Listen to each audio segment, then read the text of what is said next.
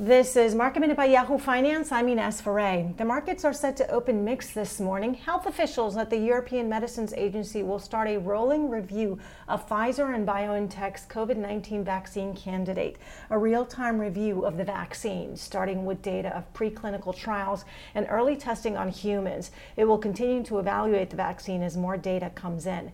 The vaccine is currently in a global phase 3 study with around 37,000 people in various countries. Southwest is asking labor unions to accept pay cuts in order to prevent furloughs and layoffs.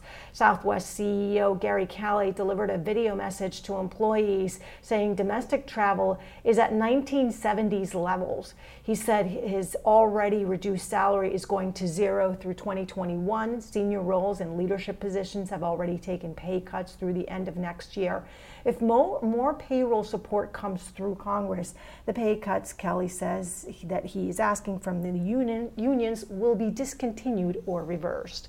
For more Market Minute news, head to yahoofinance.com.